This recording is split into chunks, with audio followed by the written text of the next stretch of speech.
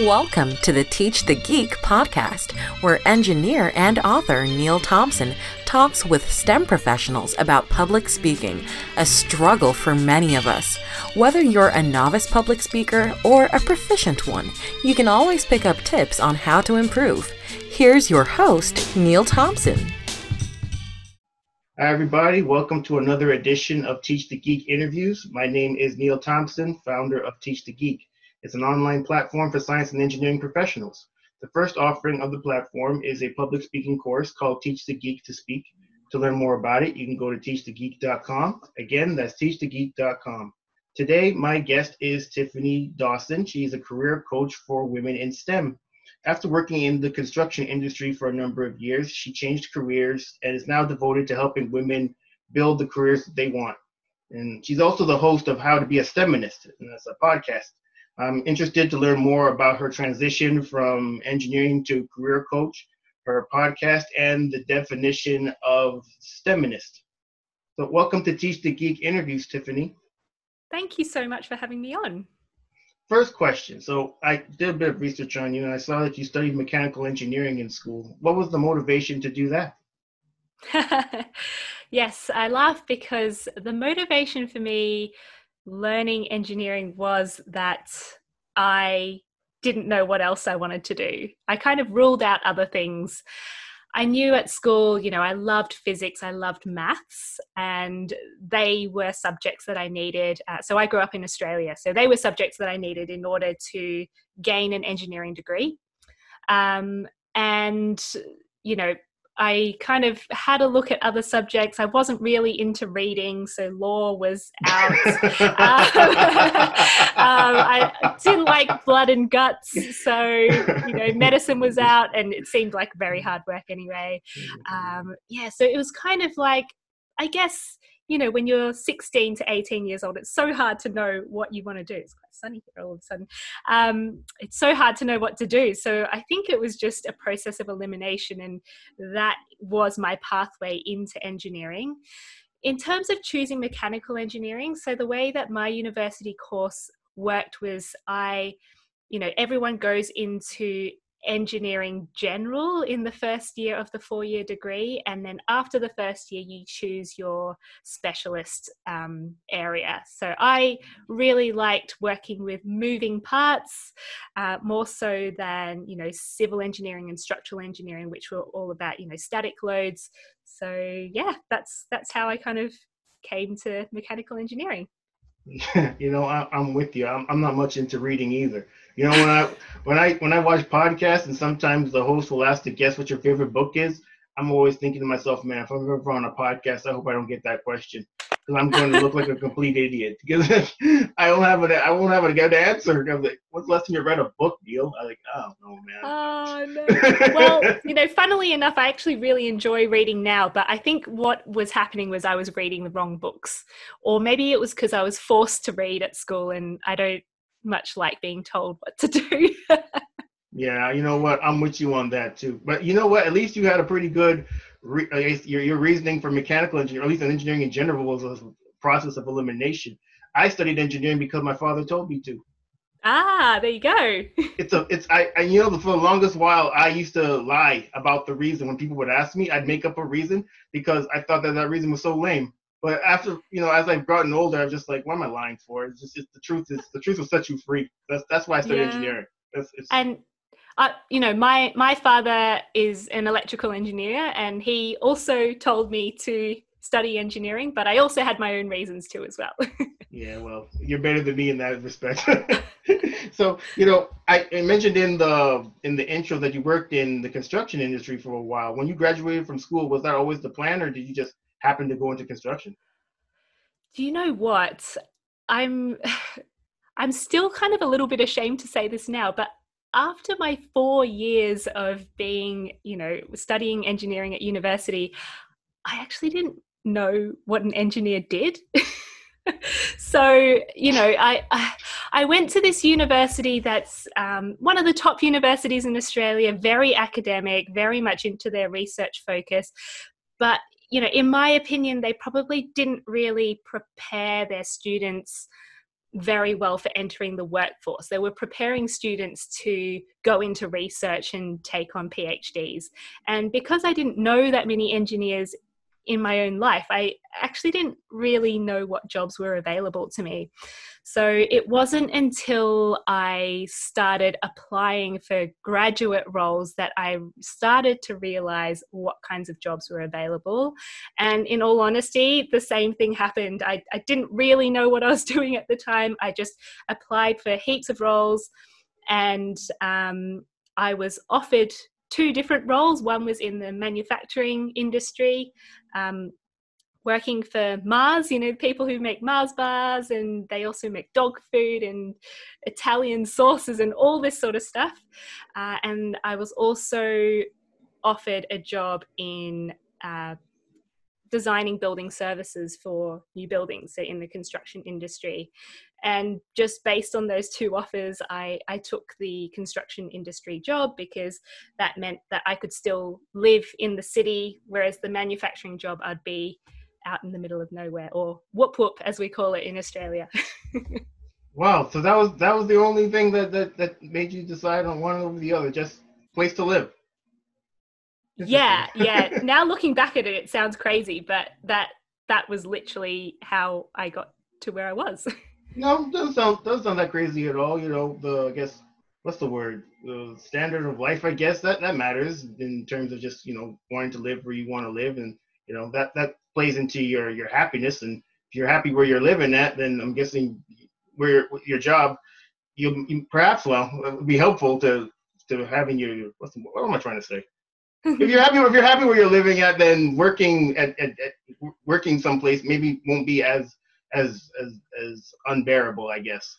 Maybe that's because if you're living somewhere you don't want to live, and then you really don't like your job, then it seems even worse. I guess. Totally. And I think that looking back at that one moment where I had to decide between these 2 jobs, it's really a sliding doors type moment. My life could have been completely different, and I'm sure we can get onto that later, but my life honestly would be so different if I had chosen the other job. I think it's kind of crazy that you said after 4 years of engineering, you didn't know what an engineer did. I felt bad going into engineering just because my father said so. Now I don't feel so bad. At least I knew what engineers were after the 4 years. There you go. Yeah. Well, thank you for that. No problem. So you're living somewhere you want to live. You're working in the construction industry, but eventually. Sorry, it's never sunny in the UK, and suddenly it's very sunny at the moment. A few years ago, I actually went to the UK just to visit, and I'd always heard that it wasn't sunny there, but the first day it was there, the sun was out. So I was thinking, what the hell are these people talking about? But the next day, the sun was nowhere to be found, and I wouldn't see the sun until I left. It was rainy and just dreary the rest of the time I was there. But I enjoyed it though. It was cool just to go to London and just see Europe first time there.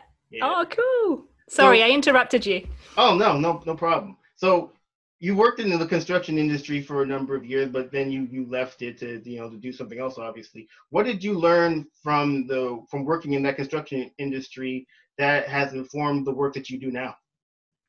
So much. So, my current work is, as you said before, coaching women in STEM with regards to their career. So really taking back control of their careers and helping them to create a fulfilling career without compromising their family and social lives.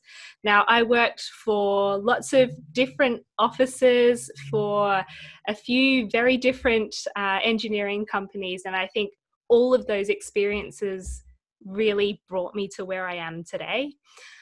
I think if maybe the one main thing that I really learned was that imposter syndrome as a minority working in any workforce is so much more pronounced. And as a woman in the construction industry, often I was the only woman in the room, and I was often second guessing myself, feeling like I had to cover up for any lack of ability or lack of knowledge that I had. And I did honestly walk around for 8 years trying to cover up the fact that I was no good at my job. It wasn't until I started speaking to other people that, I realized I wasn't the only one. And now that's something that I teach to other women in STEM. First of all, that they're not the only ones who feel this way. It's very, very common.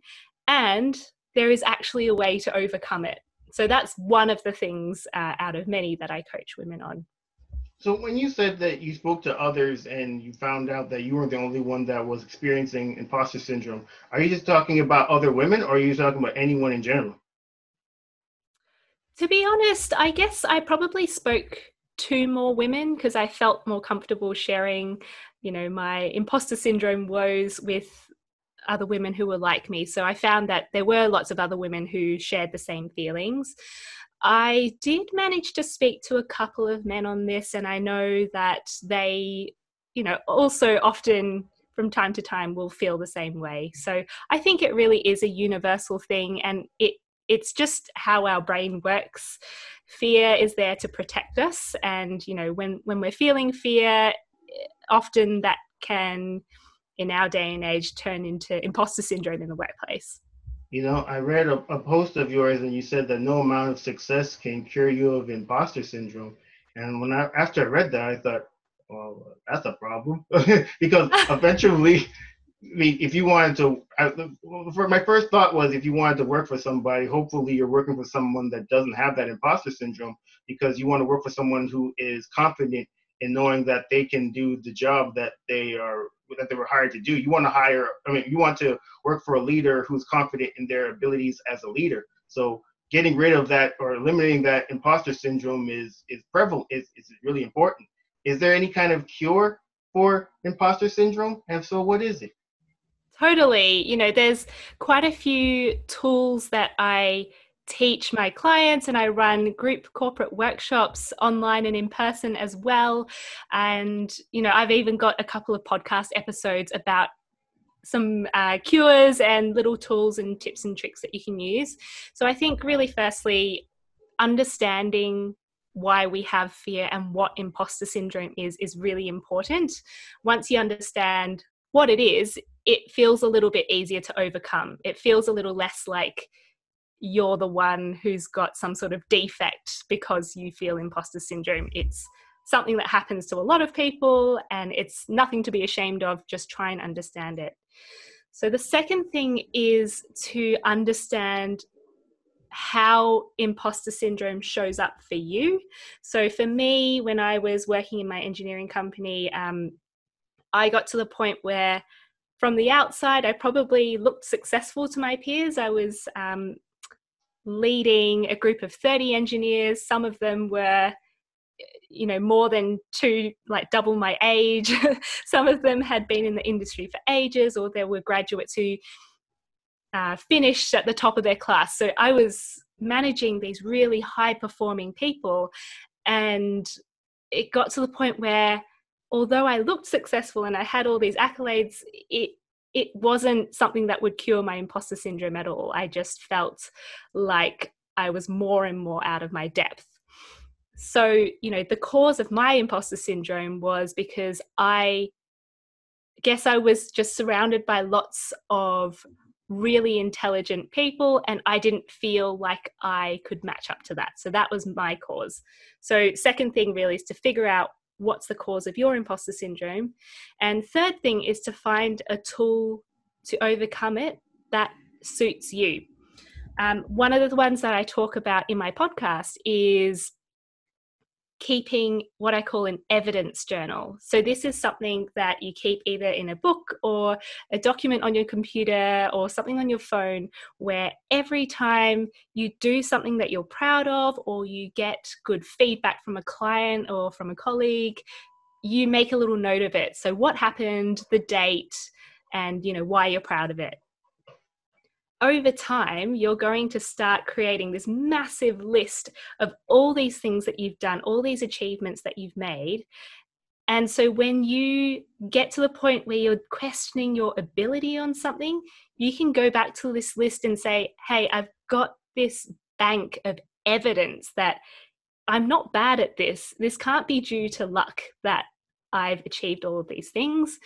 I'm actually good for something. I'm actually good at all this stuff.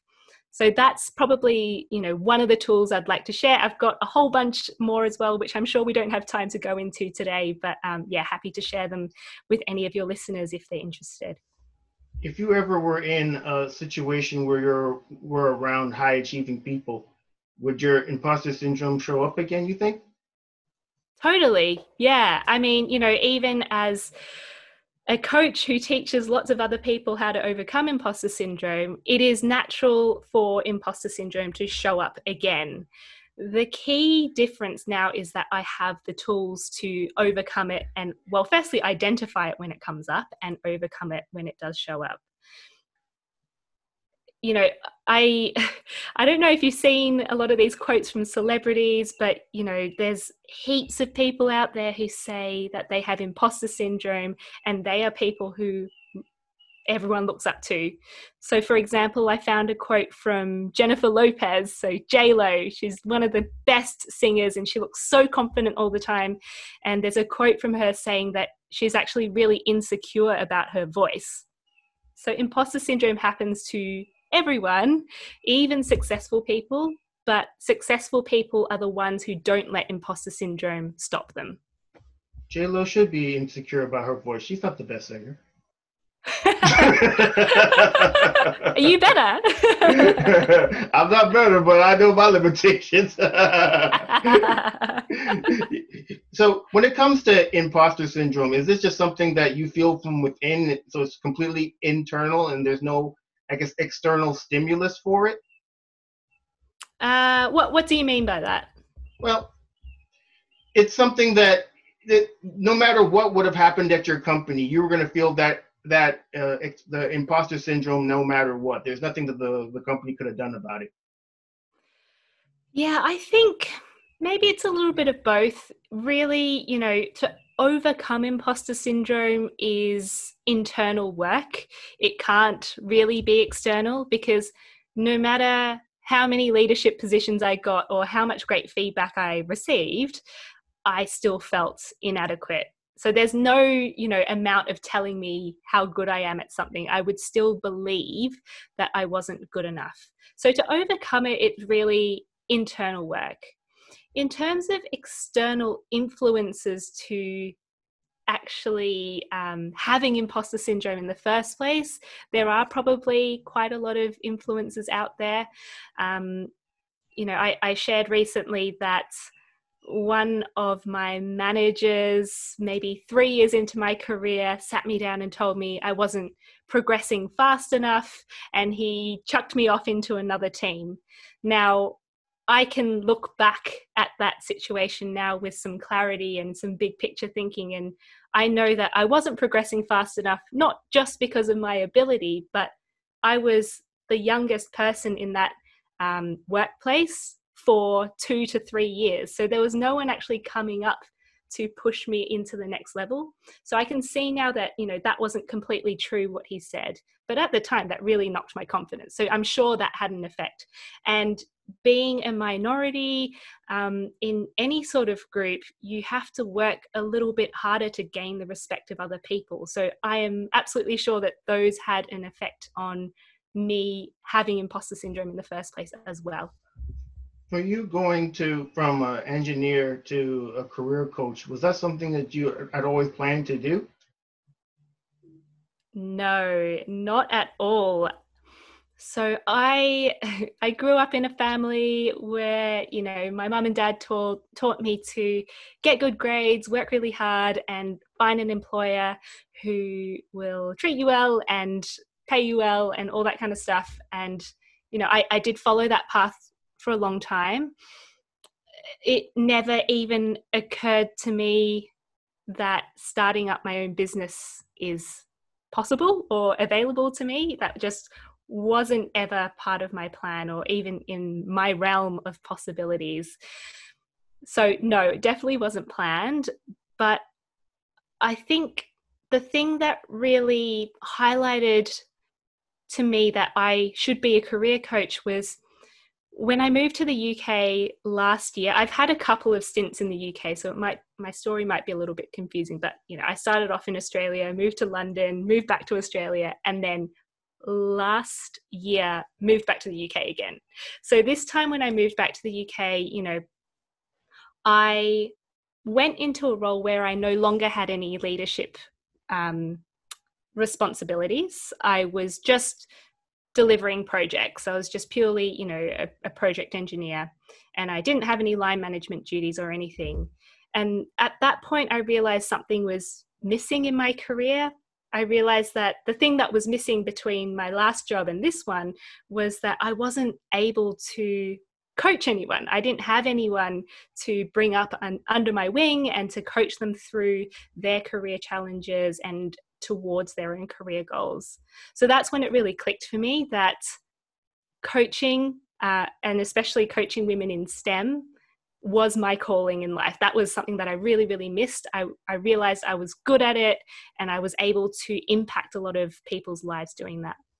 So are you saying that if the job that you had going back to England last year was a job that did have those management type responsibilities, you becoming a career coach for women in STEM may not have happened?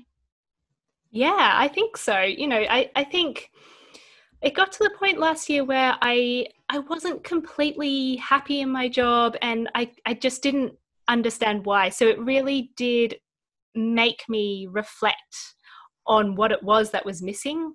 So, it was probably a blessing in disguise that I went into this job not having those leadership responsibilities, and that prompting me to realize coaching was something I was going to fulfill.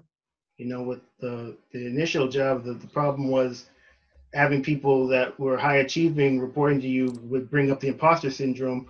With this other job, the problem was not having the ability to coach people.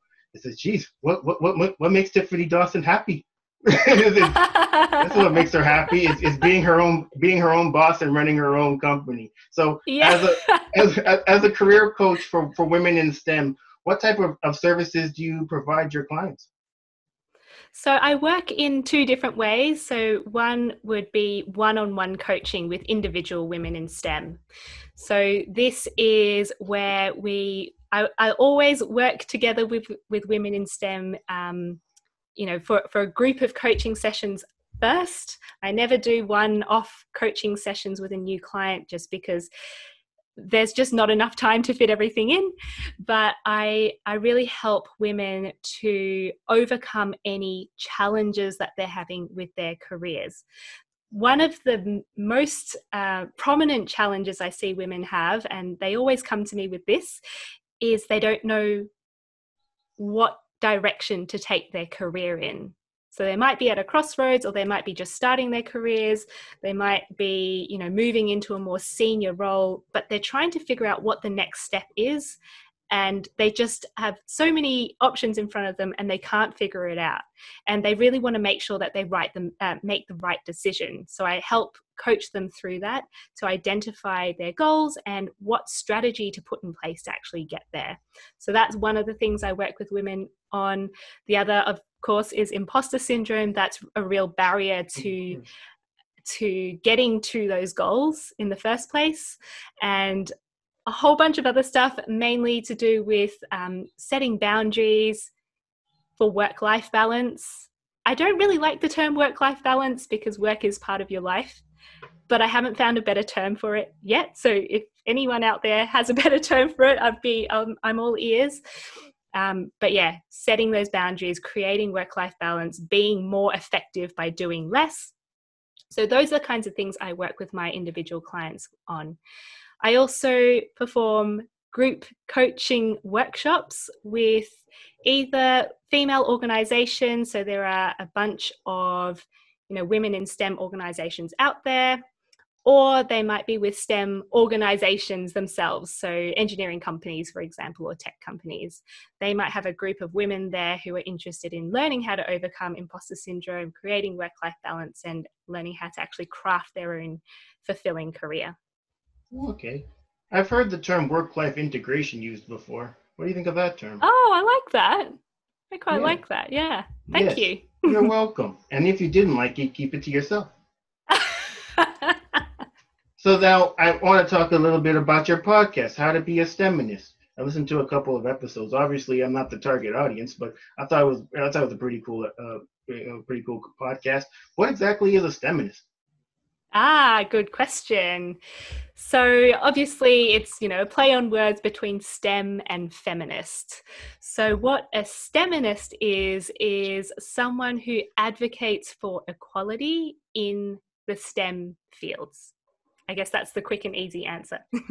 Okay. Someone that advocates for equality in the STEM fields. What do you think would need to happen for there to be equality in the STEM fields? Ooh, good question. All my questions have been good up to this point. This is the only good question you've asked so far. No, I'm joking. What the hell is this problem? All my questions have been good, damn it. They have been very good. Damn right they've been good. Sorry, what was your question again? What would need to happen for equality to happen in STEM? Yeah. Probably a few things, but the most important thing is for STEM business leaders to take responsibility for equality in their workplaces. By that, I mean, I see a lot of STEM companies out there who throw gender equality and, race equality and diversity work either onto the HR team's shoulders, or they might hire in a diversity and inclusion specialist. While all of those professions are needed, the people who need to take responsibility for the results should be the business leaders, so people who sit on the board.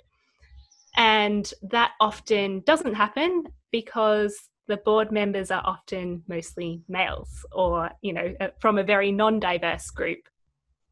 So, first of all, HR managers have so much other stuff to do. Equality shouldn't really be their responsibility or be their target that they've got to hit.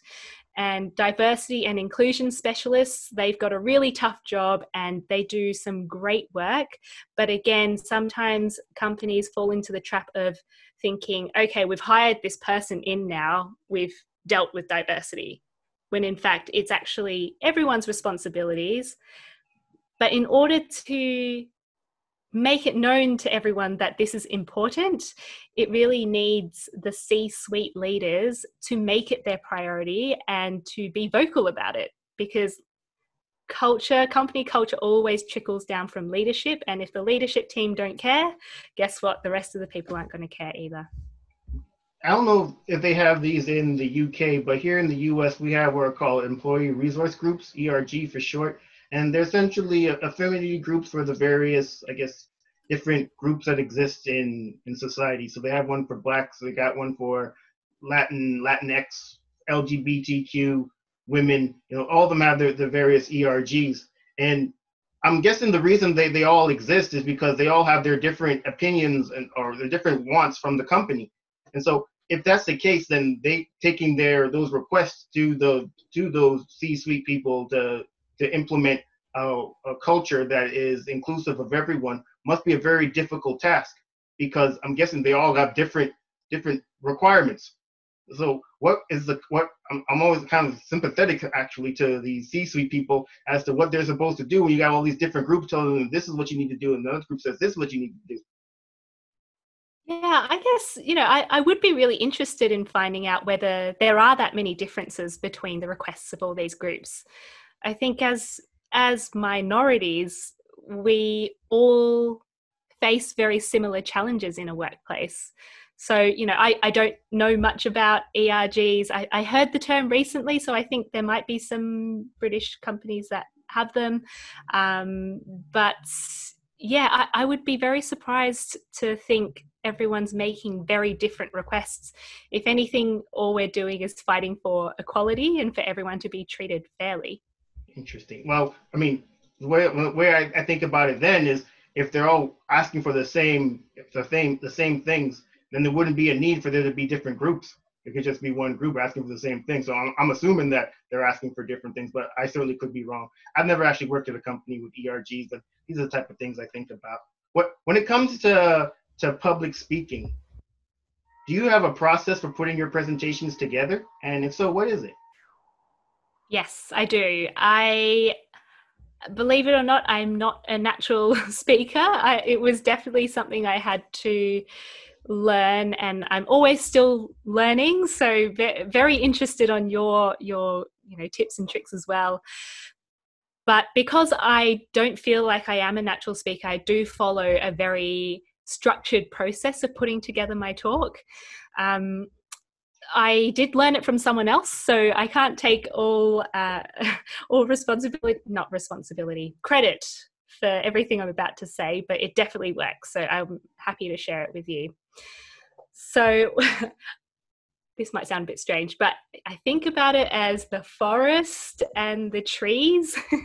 So the forest is basically the main kind of topic of discussion that you want to talk about. And a forest is obviously made up of several trees. So I usually pick 3 points that I'm going to make that supports the topic that I'm talking about. So when I first start writing about something, I will usually think about the topic I want to talk about. So, recently I've been thinking and talking a lot about time management. So I'll think about, time management, what can people do to help control their own schedules? What are people doing wrong? I'll ask myself all these questions, and I'll come up with 3 main points that I want to make. For longer talks, you can have a few more points, but I find 3 to 5 points is enough for the talks that I do. Then I think about what's in it for them. So what's in it for the audience? And that's something that I highlight at the very start of my talk. So you'll often hear me say, by the end of this 1-hour talk, you will have the tools to do this, or you'll have the knowledge about this and that. So this kind of keeps the audience engaged and, really willing to listen to the rest of your points. I also do something that feels unnatural but sounds really organized. So I'll say, so by the end of this talk, you'll have this and this. Today, I'll be talking about 3 points. Firstly, topic 1. Secondly, topic 2. Thirdly, topic 3. I always say firstly, secondly, thirdly. Then when I start my talk, I'll say, okay, so my first point for today is this, and I'll repeat myself. When I get to the second point, I'll say the second point is this, the third point is this. It feels really unnatural and it feels a bit forced, but it really helps people to understand where in the talk you are. And it helps for people who are writing notes, because I'm definitely a note writer. And when I can't figure out where the speaker's going, I'm like, okay, which section do I write my notes in? So that I find is helpful for me. And then at the end, obviously summarizing what you talked about. How do you feel about that? You're the expert in this field. I have a friend, and he makes fun of me for having a structure when it comes to doing presentations. I guess he's more of a fly by the seat of your pants type of person. And if he was to make fun of me, he would certainly make fun of you as well. My God. First, second, third year. Every time he makes fun of me, he says, "You're such an engineer." I was like, he says it like it's some sort of insult. I'm like, yeah, you're not hurting my feelings. I think that's smart what you do, and it just like you said, it helps people to follow where you're at in the presentation. I don't see any downside to it, but what do I know? I'm just an engineer.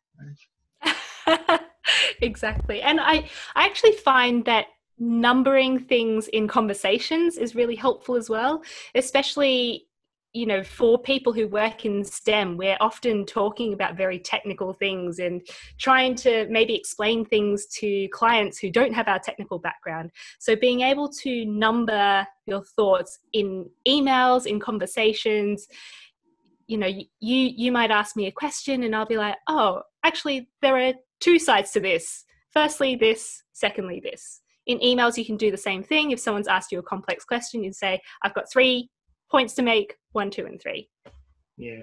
I think it's a smart move. Keep doing it. So when it comes to your presentations, do you ever get nervous before you do them? And if so, how do you deal with your nerves? All the time. all the time.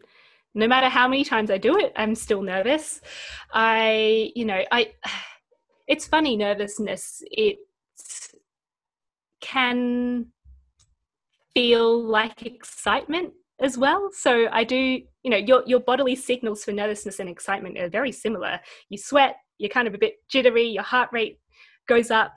So, one of my mindset flips that I try to use is that I'm actually really excited to give this talk. So it gives a bit of a positive spin to things. I have tried power posing. I don't know if you've seen Amy Cuddy's. Yeah, with the arm in your hip like this? In the toilets beforehand. Good Lord. Yeah, I've heard of that. Do a couple of these. Okay. I'm not sure if it actually works, but I feel like if I need to do something, that's what I'll do. You know what's actually really, really helpful? Probably the most practical piece of advice I can give is get to the talk early and start networking with a couple of people there, because I often give talks to people to groups who I've never met before, so it's very nerve-wracking speaking to a group of people I've never met. So if I can get there early and speak to a couple of people, get to know them, it really helps to calm down my nerves, firstly because I'm distracted by the fact that I've got to give a talk in 15 minutes time, but secondly I get to know a couple of people and I feel like I've got a couple of friends and supporters in the crowd already. Yeah, that's really good advice. One of the things that I like to do to quell my nerves or quell my excitement, as you would say, is to do physical work, physical activity. I'm not saying anything too crazy, but just before you do your presentation, walk around, maybe do some knee bends. It really helps to dissipate that nervous or anxious energy. So that's something that I live by. And something that's something I always recommend to people as well. Well, Tiffany, this has been really interesting learning about you and your transition to career coach and learning more about your podcast. Thank you for being a guest today. How can people get in touch with you? Oh, thank you so much for having me on. It's been an absolute joy. So people can get in touch with me several ways. I'm very active on LinkedIn. So if you search for Tiffany Dawson, I should hopefully come up there.